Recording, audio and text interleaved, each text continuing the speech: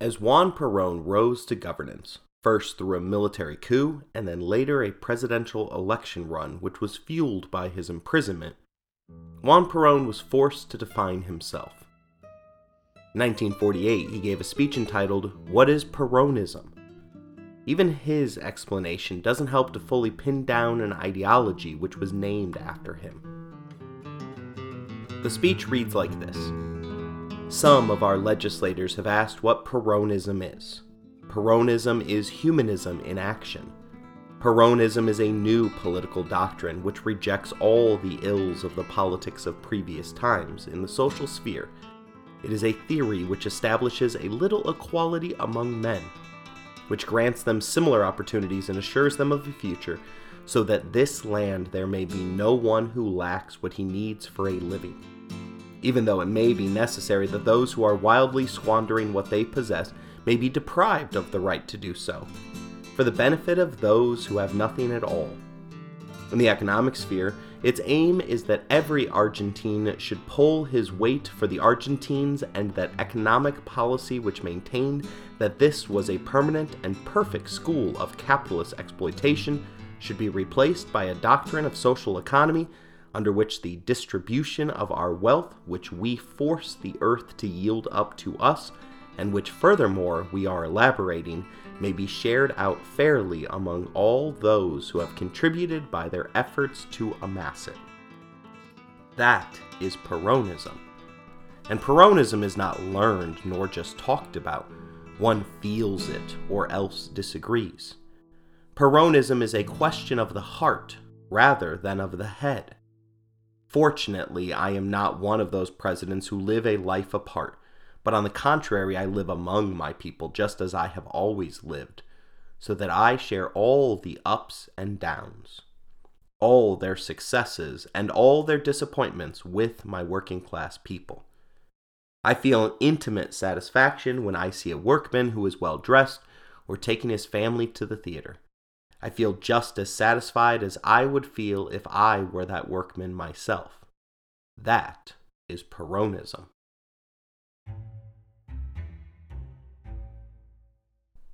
This ideology that proclaimed a desire for leftist uniformity regarding social classes while simultaneously representing right-wing corporatism would go on to plunge Argentina into an era of chaos, as we witnessed a rising democratic hero live long enough to become the villain. You're listening to Anarchy, Empires, and Other Notable Moments, a podcast designed for deep dives that assist in the teaching of history. This episode is about the life and legacy of Argentina's most infamous dictator, Juan Perón. His policies.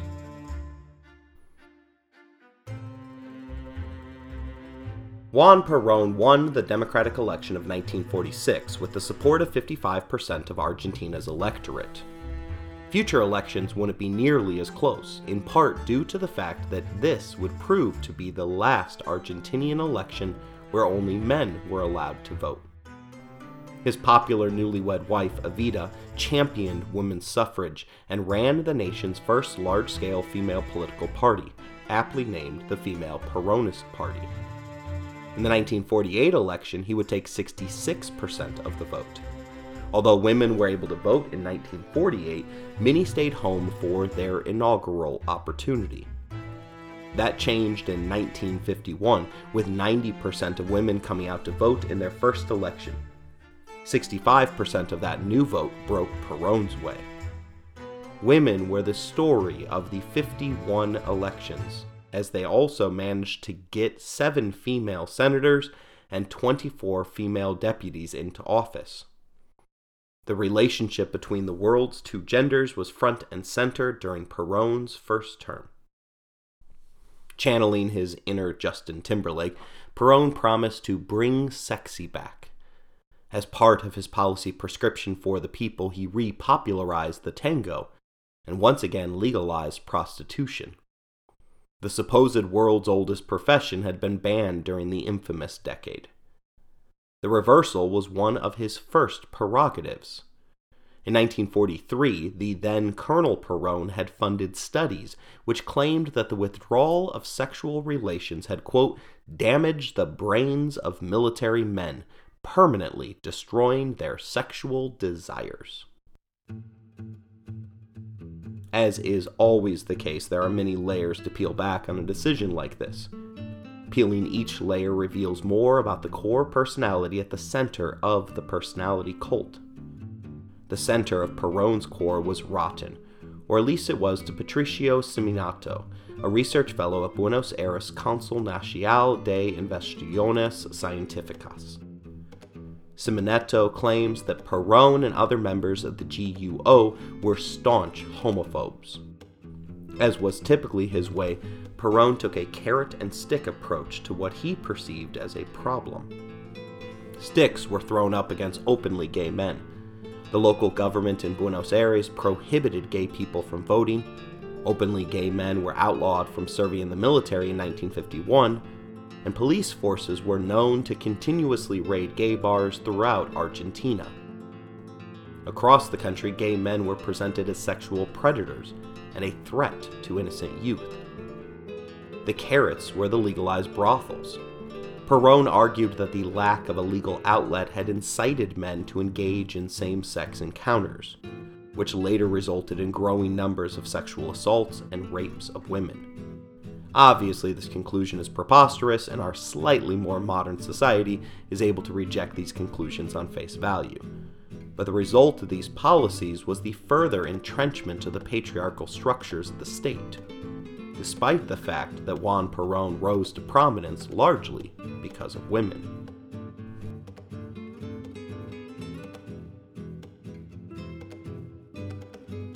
Evita is foremost among those women, but even she has had to have revisionist historians save her reputation regarding the treatment of the LGBTQ+ community.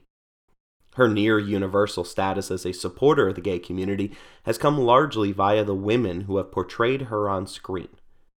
In most movies, she is surrounded by gay men, but in real life, she ushered in the era of Peronism, something that Osvaldo Bazan, the author of Historia de la Homosexualidad en la Argentina, claims is absolutely homophobic at its core.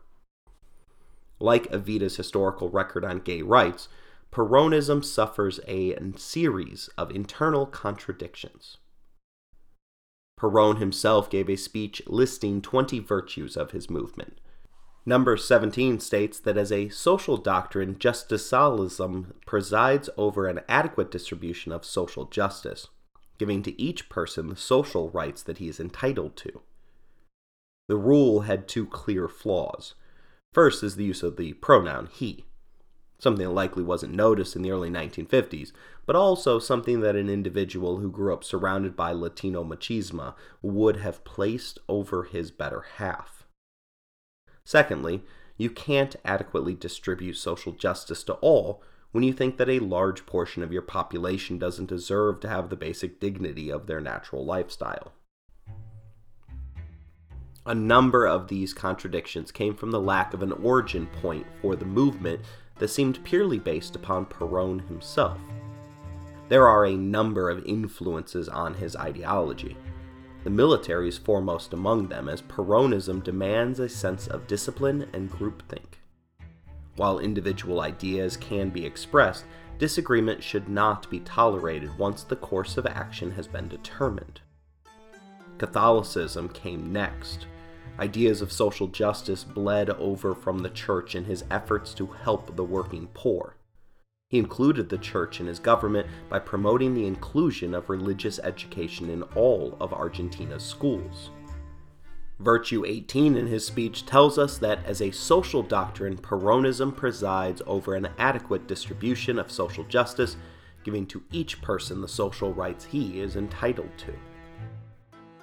The movement absorbed fascist ideas from his time in Mussolini's Italy, from which he has a clear hatred for Bolshevik ideas. Yet he also incorporated a number of ideas which elevated the poor to the highest in society, sometimes in ways that Joseph Stalin would have never cared to.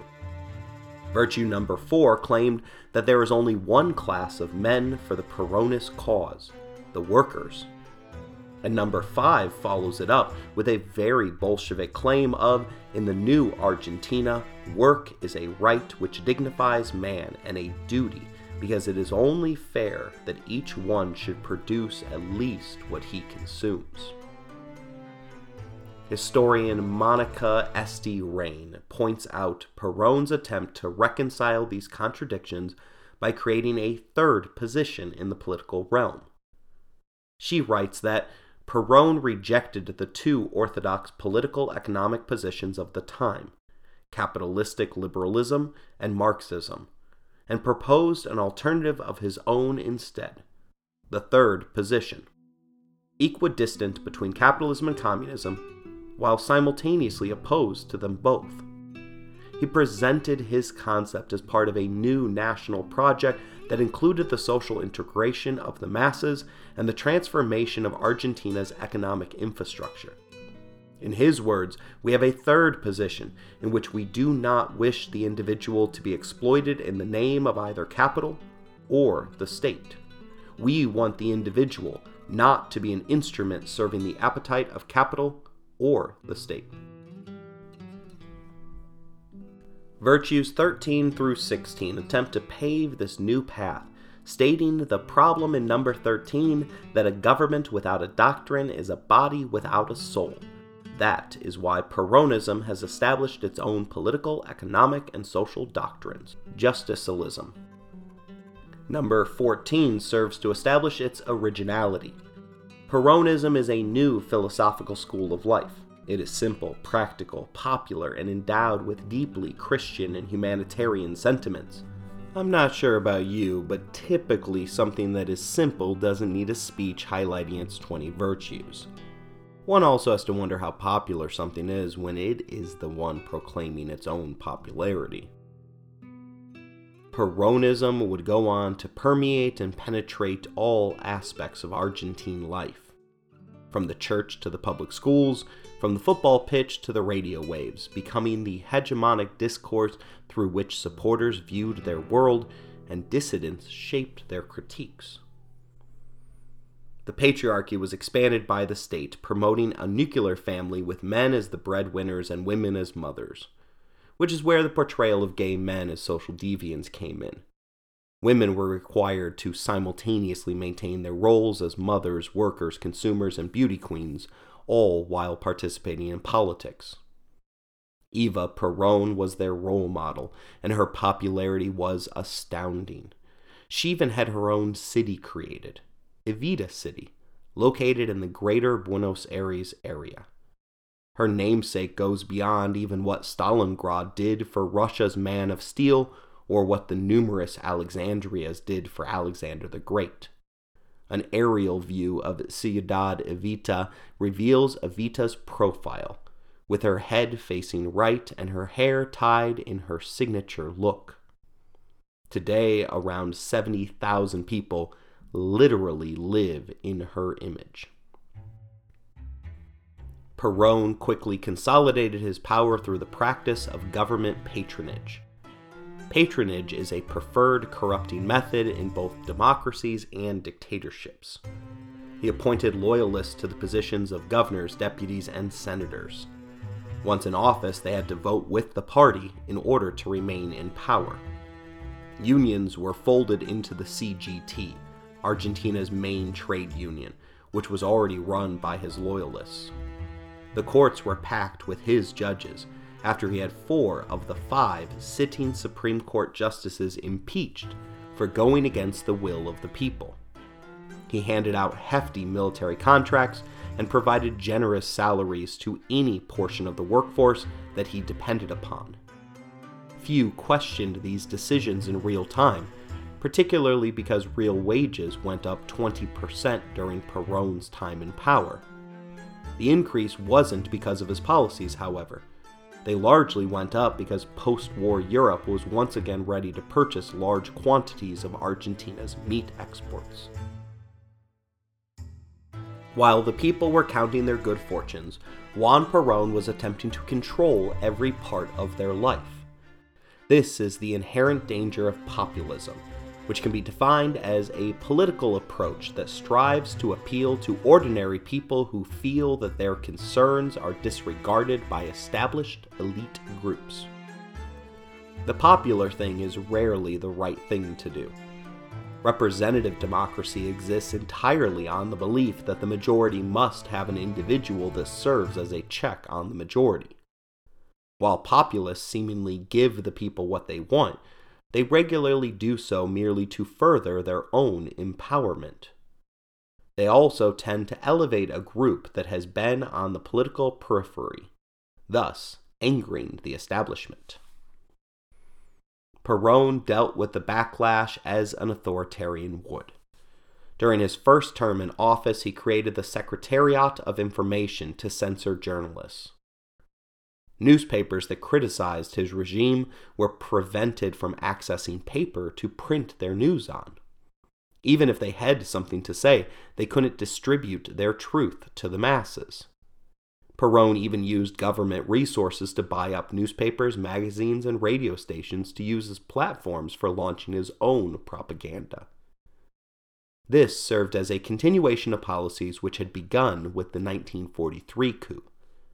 By 1946, when he took power, 110 publications had been forced to close. Soon, all Argentinians had to be card-carrying members of the Peronist Party just to keep their government jobs. Criminal laws were passed in order to discourage dissent, and only strikes that the government deemed legitimate were allowed to commence. Argentinian historian Felix Luna is among those that is perplexed by the immediate and unnecessary suppression of thought in Perón's Argentina. Luna insists that, "I don't understand why Perón insisted in imposing a repressive apparatus when no doubt the 1946 elections had been a high point in an electoral career that continued to rise." Some offer a psychological explanation, attributing to him an authoritarian Nazi mind. I do not think that is enough. Luna continues, "What motivated Perón, despite his personal innate optimism, was that he thought popularity would be exhausted, and he would need his repressive apparatus at some point in time." Luna's conclusion points to a deep insecurity that he hadn't risen to power based upon his merit, but instead through fortunate circumstances. Still, a beloved democratic figure immediately oppressing his people's free will stands out as odd, and frankly, a little psychotic. All of his actions seem directed towards maintaining his place in charge. He led reforms of the Constitution, allowing the president to run for multiple terms, even though he claimed at the time that he was not interested in running for re-election. Spoiler alert, he was lying. The new constitution was passed without any opposition support, as they withdrew in protest over the perceived fairness of the process. The inherent power of the state was dramatically increased in the document. The state now had a right to intervene in all economic matters, including foreign trade, imports, exports, and price fixing. Argentina would go on to use these powers to nationalize all railroads and public utilities, making all sources of energy national property, which couldn't be sold by anyone but the state. The government used the Eva Perón Foundation to channel all social welfare programs to the people of their choosing. Although this action was taken to work around the protest of Union supporters, it served to further grow the legend of Evita.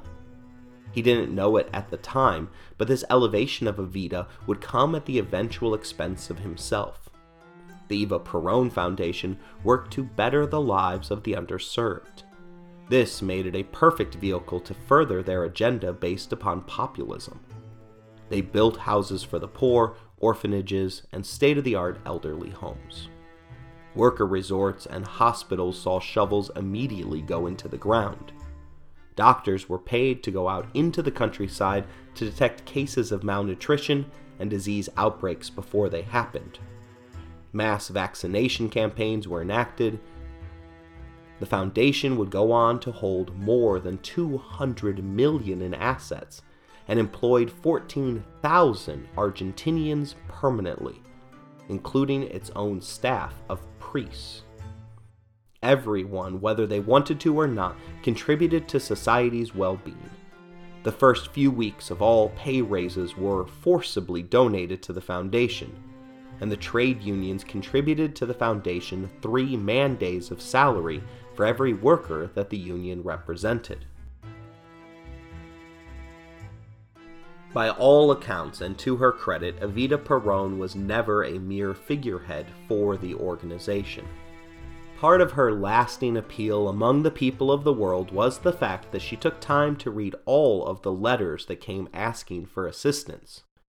Andrew Lloyd Webber's Don't Cry for Me, Argentina is littered with allusions to how much she truly loved those that she represented. Dr. Victoria Anna Goddard writes that in the midst of apparent chaos, Evita listened to whatever was asked of her, from a simple demand for increased wages to an entire industry-wide settlement, and along the way, a request for a place for a family to live, furniture, or a job in a school. Even food. Evita was inexhaustible. She kept the momentum of this show running for hours, often well after nightfall. "Suffer, little children, and come to me," she told them. Evita Perón quickly became known as the Lady of Hope, the mother of the innocent, and the spiritual leader of the nation.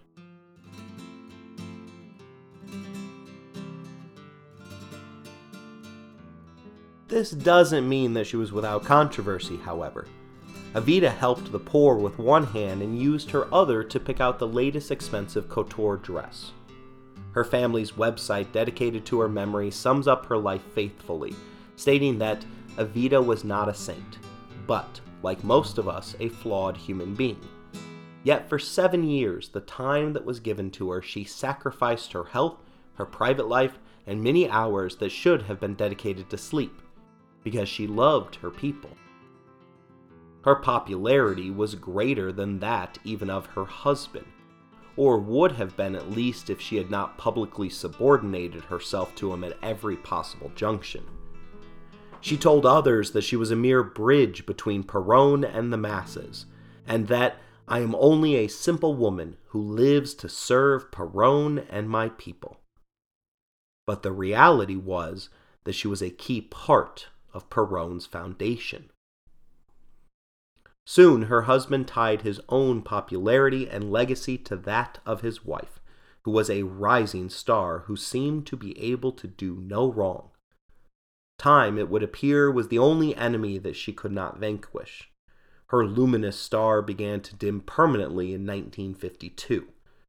The prior year, she withdrew after her husband had floated her name as his vice president. The mere fact that she was on the ballot was another sign that Juan Perón recognized that his own popularity had been surpassed by that of his wife's approval ratings. She had been diagnosed with terminal cancer and would pass away only a few weeks after the election of 1952, one in which her husband had just barely survived politically.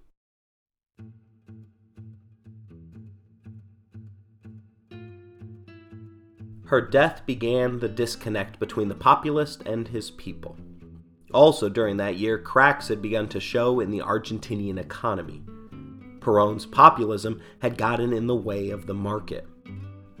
Salaries were being kept artificially high, and prices were manipulated to remain artificially low.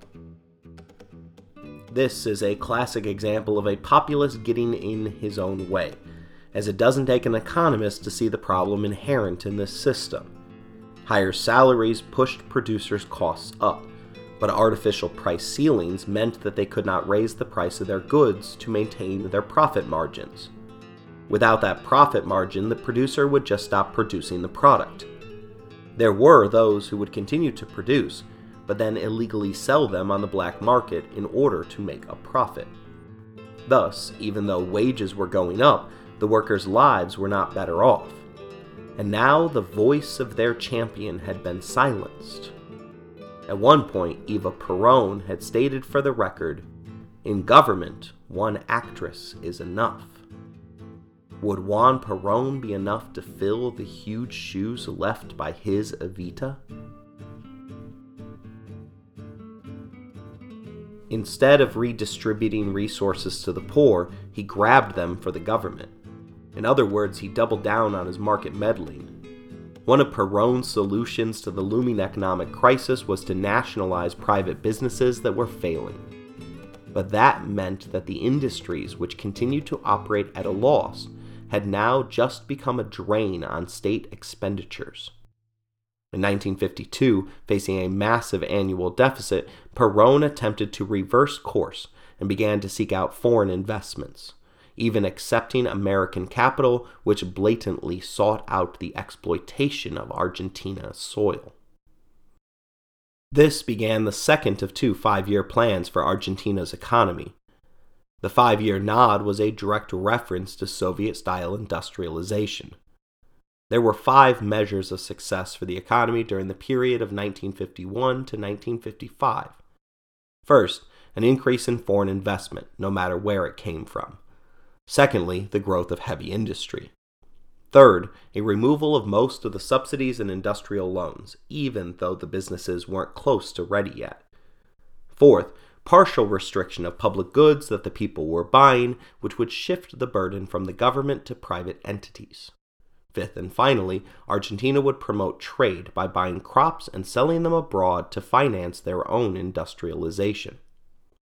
It was a good public-facing plan, but in private, Perón went into economic survival mode, willing to do anything or contradict any past policy view that he held just in order to hold on to power.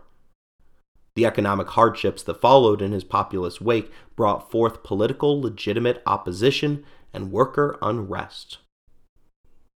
But Juan Perón survived the 1952 elections. The Catholic Church had come to his aid, explicitly instructing their adherents to vote for him. His declining political power, an economy whose main feature appeared to be embedded inflation, and the cutting of his wife's connection between him and the people were all seemingly unrelated factors which contributed to the dramatic fall of Juan Perón. Evita was only 32 years old when she passed away. She had done a tremendous amount of good in those few years on Earth and would assuage the worries that she expressed publicly when she said that my biggest fear in life is being forgotten.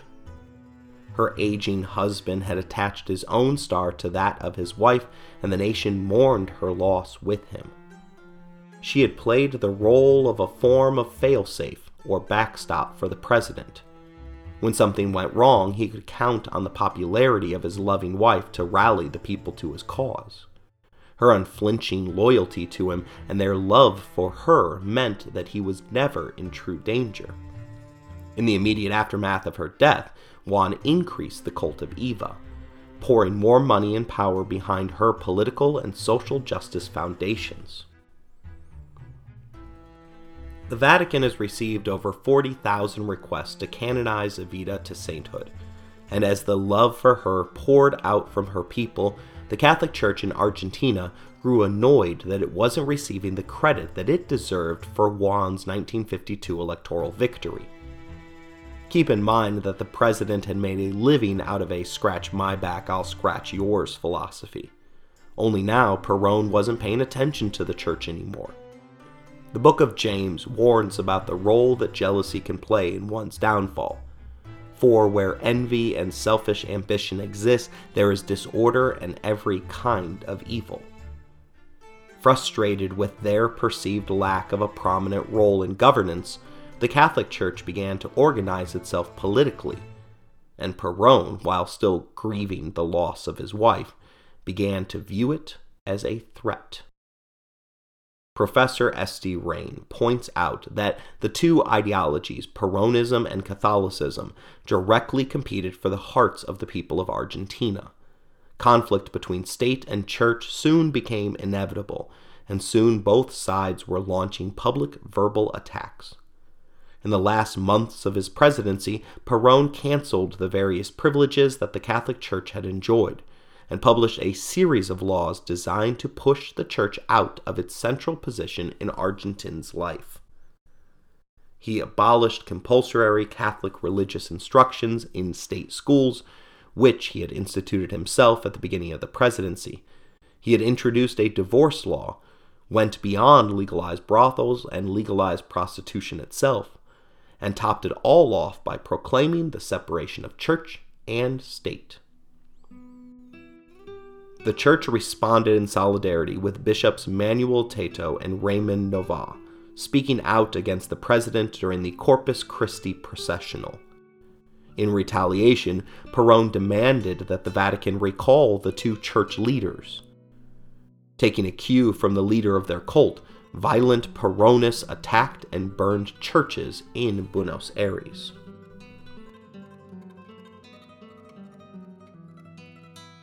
The untimely loss of his greatest political weapon, his charismatic wife, symbolized the collapse of the entire national coalition that had backed him since his original imprisonment.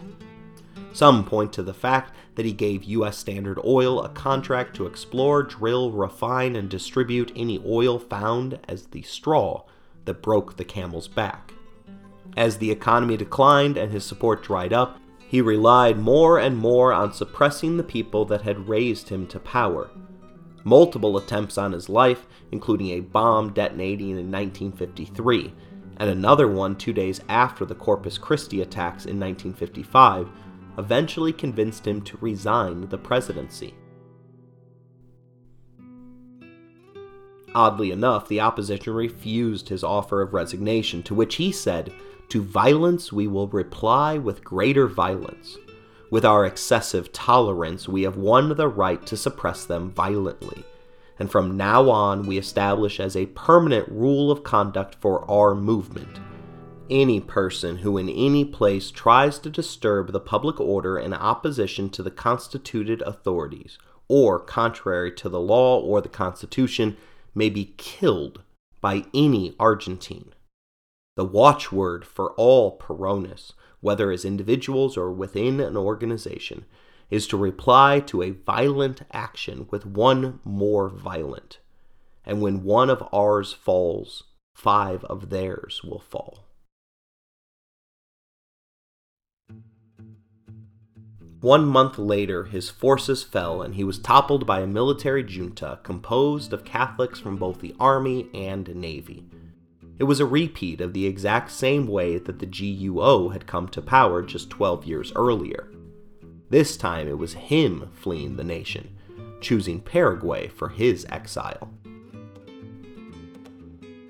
Brian Mimiak, Daniela Sens, and Unique Price list 8 reasons why Perón's government was forced to abdicate.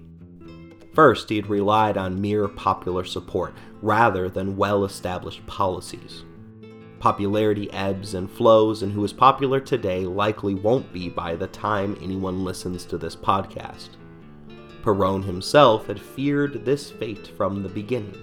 He had implemented authoritarian means in order to overcome a precipitous decline in his popularity. Secondly, he didn't stick to a clear formula for Peronism. This led to obvious contradictions within his ideology, as he regularly solved problems with policies that went against what Peronism had previously taught. Third, his centralized authoritarian model had exhausted itself. Argentina went through a number of military juntas which loosely adhered to democratic ideals. Perón's merely lasted longer than most. In 1955, it was time for the cycle to begin anew. Fourth, he used repression and violence to maintain himself in power. Most dictators have revealed that this is an unsustainable model, particularly when you pick a fight with the church, who has spiritual weapons at its disposal, as well as the military, which has missiles at its disposal. Fifth, his economic policies failed. After 9 years in power, the people were less receptive to his "sit tight, I have this under control" message. 6. His propaganda only seemed to be effective with his own supporters. It had an inability to turn his enemies to his cause. Thus, he never gained much more support than he had at the time of his initial democratic victories. If you ask the people today about what they think of Juan Perón, you receive answers that range from the second coming of Jesus Christ to the Antichrist incarnate. The seventh reason that his government was forced to abandon their nation was the fight that he picked with the Catholics. His anti-religious campaign caused his earlier support to splinter. Because his propaganda had failed to bring others to his cause, his populist movement could not withstand the loss of any support. Last of all, he decided to give up power at the end, first offering to resign before later fleeing the country. Had he decided to stay and fight harder in a way that Bashar al-Assad has chosen to fight in Syria today, the outcome may have been different. For whatever reason, Perón wasn't up to the task of staving off a military coup that had the support of the people. He was 60 years old at the time of his self-imposed exile. And that exile would last for 18 years, the majority of which was spent in Madrid, Spain, which was currently under the rule of Francisco Franco, a fascist whom Perón greatly admired. While he was away, the new government of Argentina worked overtime in order to sully his name, although this wasn't something that was all that difficult. But how they treated Evita showed how far the sitting government would go to bury Peronism. The new government removed the deceased former First Lady's body from its prominent position of public display. It was all in an effort to erase Peronism from the public consciousness, and since Eva was the most powerful positive symbol of the era, she had to go. Instead of just cremating the body, however, the government created a disturbingly elaborate system that involved decoy wax bodies designed to confuse her supporters. Disgustingly, they first hid the real corpse in a van that would move around the country in order to avoid detection. Then they stuffed her in an office building. 2 years into this twisted game, the government made a secret deal with the Vatican in order to bury her body under a fake name in Milan, Italy.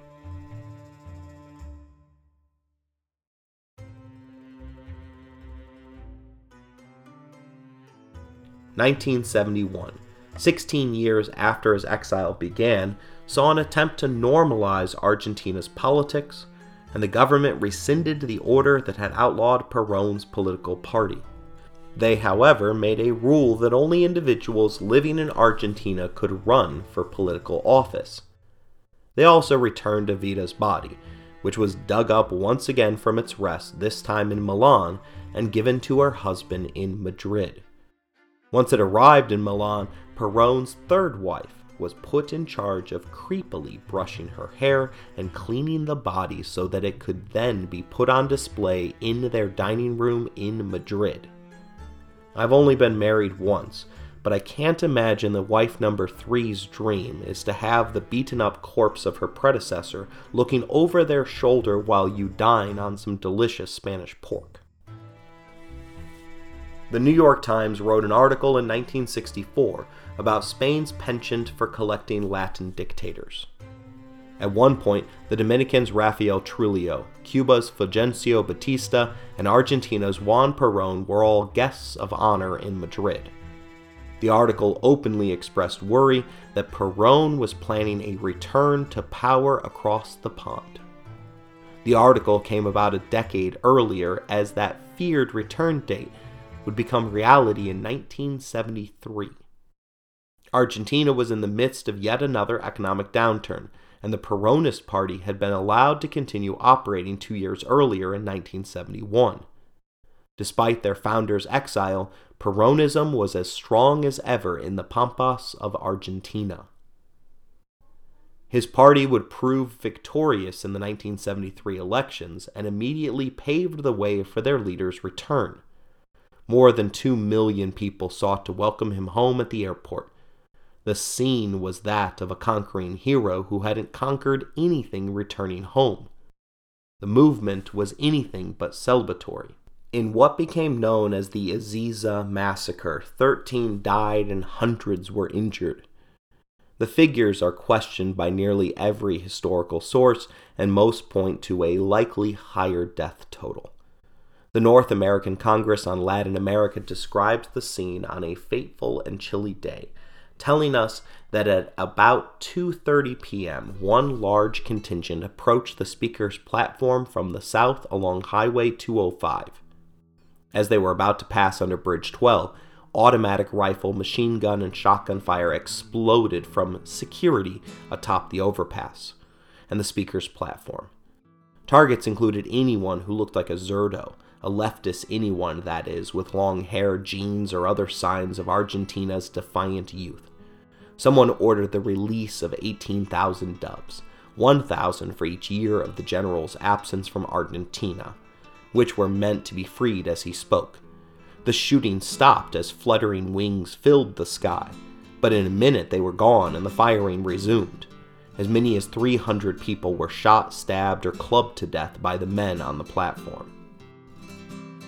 Amazingly, the clash at the airport was between the left-wing and right-wing supporters of Perón, again serving to prove that it's quite confusing on which side of the spectrum Perón ends up on. There was no anti-Perón faction to be found near the airport.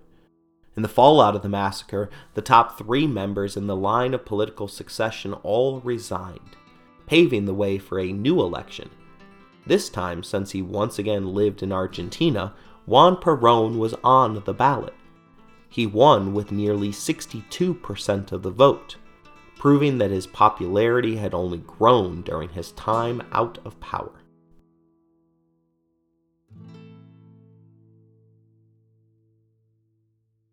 Isabel Martínez Perón, his third wife, was named his vice president. Thus, he fulfilled a previous wish that had been to include Eva within his presidential administration. This time, the mission was to set up a political dynasty that would shelter his legacy. The two had met during his exile in Panama. Isabel has such a unique story that she probably deserves her own episode. Like his prior 2 wives, she was considerably younger than Juan Perón, 35 years younger in this instance. She also had been born into a lower-class family in northern Argentina, but her situation worsened further when her father passed away while she was young. To help the family make ends meet, she dropped out of school during 5th grade and began working. When she hit the age of 20, she began the life of a nightclub dancer. It was here that she took on the stage name of Isabel. She caught the eye of Perón and became his personal secretary, even relocating to Madrid with him. Upon her husband's death, she became the first female president in Latin American history. Unfortunately, her administration was incredibly corrupt, and she was eventually exiled to Spain, much the same story as her husband. Restored democratically again to the presidency, Juan Perón immediately attempted to reclaim his previous magic. He quickly took a hold of the economy by promoting a new social pact between workers, employers, and the state. Like before, however, inflation, shortages of basic necessities, and the rampant success of black markets frustrated his efforts. Factionalism within Peronism bubbled over and frustrated everything that he wished to accomplish. In his previous rule, he had been able to direct Peronists versus anti-Peronists. Now he was facing a triad of groups. The anti-Peronists remained as angry as ever, but now they were joined by leftist and rightist Peronists. In his previous terms, he had been afforded the luxury of time in order to suppress dissent through control of the media and outlawing of opposition parties. He had had time to offer carrots. For the 78-year-old, time felt in short supply, however, and this version of Juan Perón took some shortcuts, namely in the formation of the AAA, or Argentine Anti-Communist Alliance. The Special Death Squad was first aimed at a sitting senator who had publicly frustrated the president, and although their first bombing attempt had failed to kill the senator, the AAA would go on to claim the lives of nearly 1,000 Argentinians. To show how much the 18-year exile had changed Juan Perón, he placed the Minister of Social Welfare in charge of the death squad. That Minister of Welfare had been the position from which Evita had earned the love of her people. Now, social welfare was more often than not administered via a machine gun. Perón's third term as president was severely limited by his advanced age and deteriorating health. At least one account makes the claim that he was senile by the time he had been sworn in, and the CIA claimed that he frequently alternated between states of lucid thought and senility. He suffered from heart disease and passed away on July 1st, 1974, just a year and a half into his term. His wife took over, but was deposed in 1976 via a U.S.-supported military coup. Just another one in the long history of Argentina's military juntas. She would spend the next 5 years in prison before being released to Spain.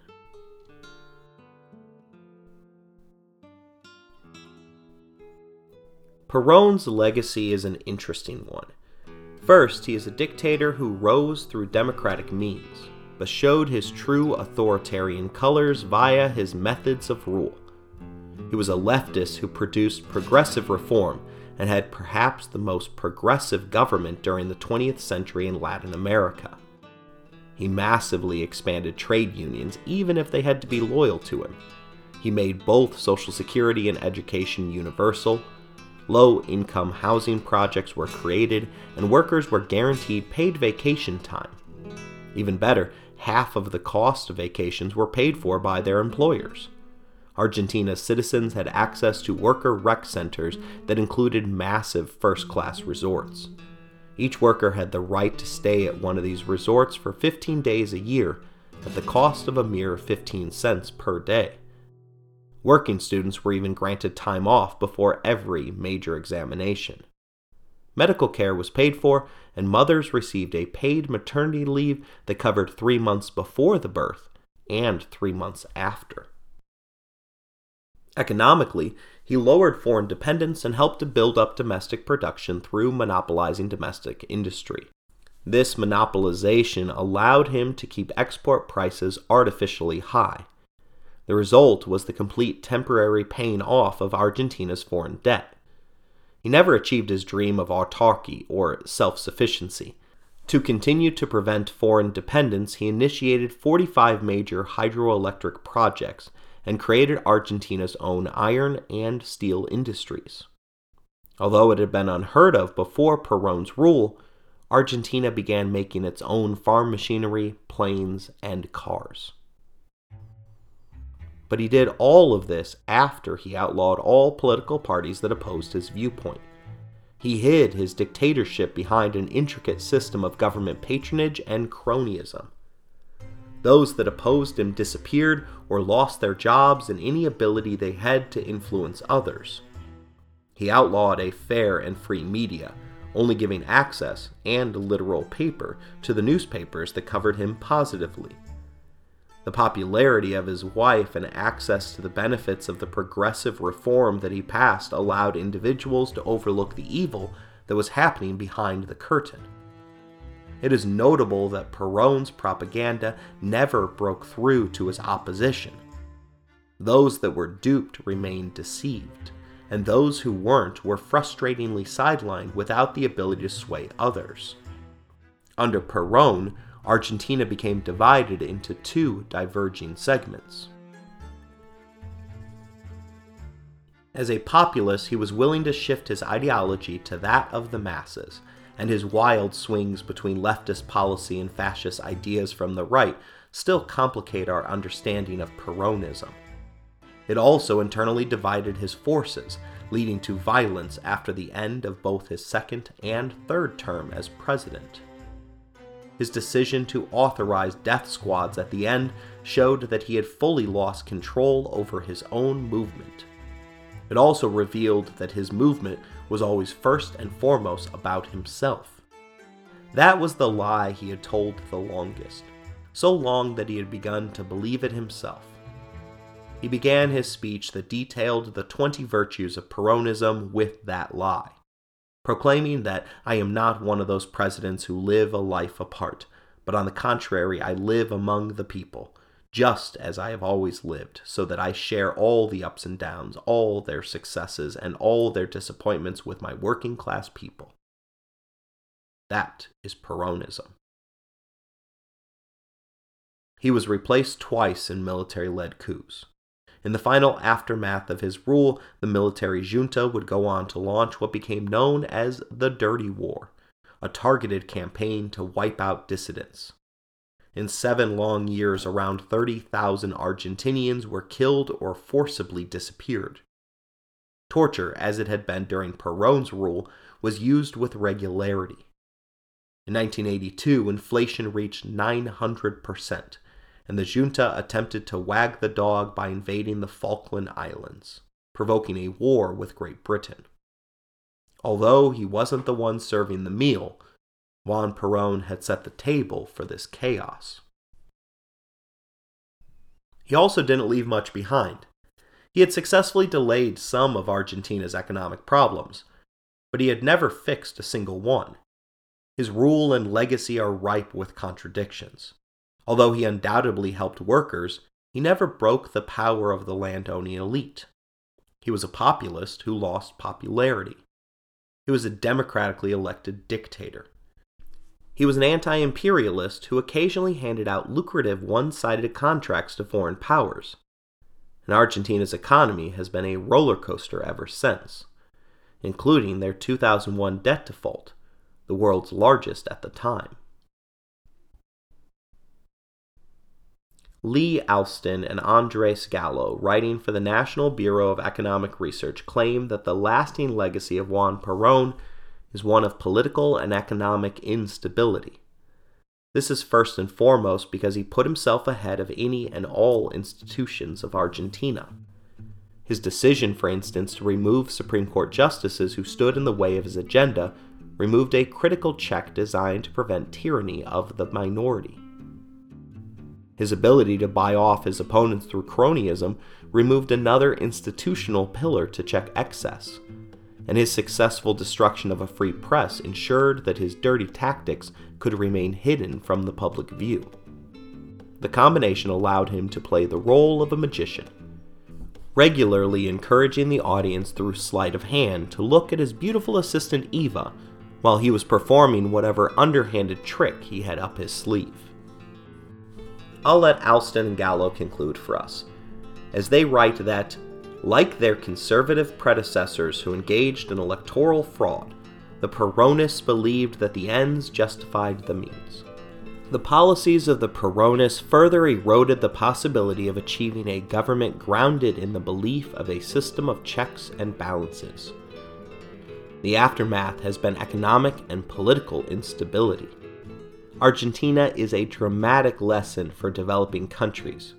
It was on the path of solving the coordination problem in which the political actors refrained from acting in their short-run interests. During the Great Depression, Argentina strayed from the path of consolidating democracy within a legitimate system of checks and balances by engaging in electoral fraud. Unfortunately, Argentina has yet to find its way back.